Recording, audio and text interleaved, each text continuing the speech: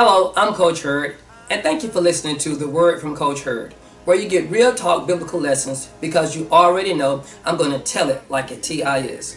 The title of today's lesson is Come Out of There. Let me say that again. Come out of there.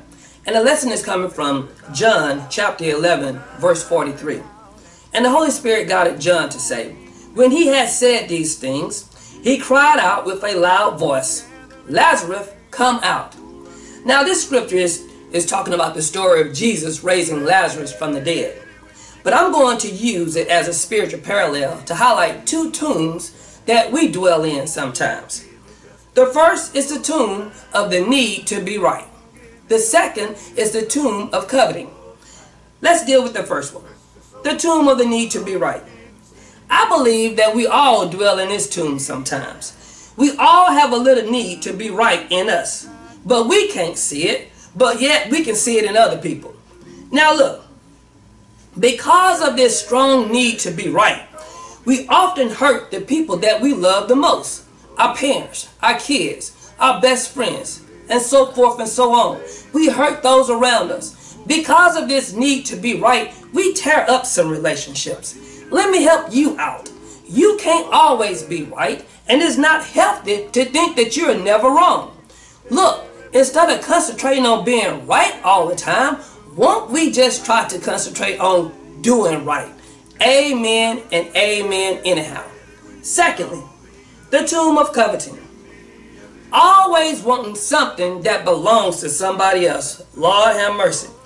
Let me get real and tell it like a T.I. is with this. Stop coveting that man's wife. Go get your own wife. Stop coveting that woman's husband. Go get your own husband. Come out of that woman's house.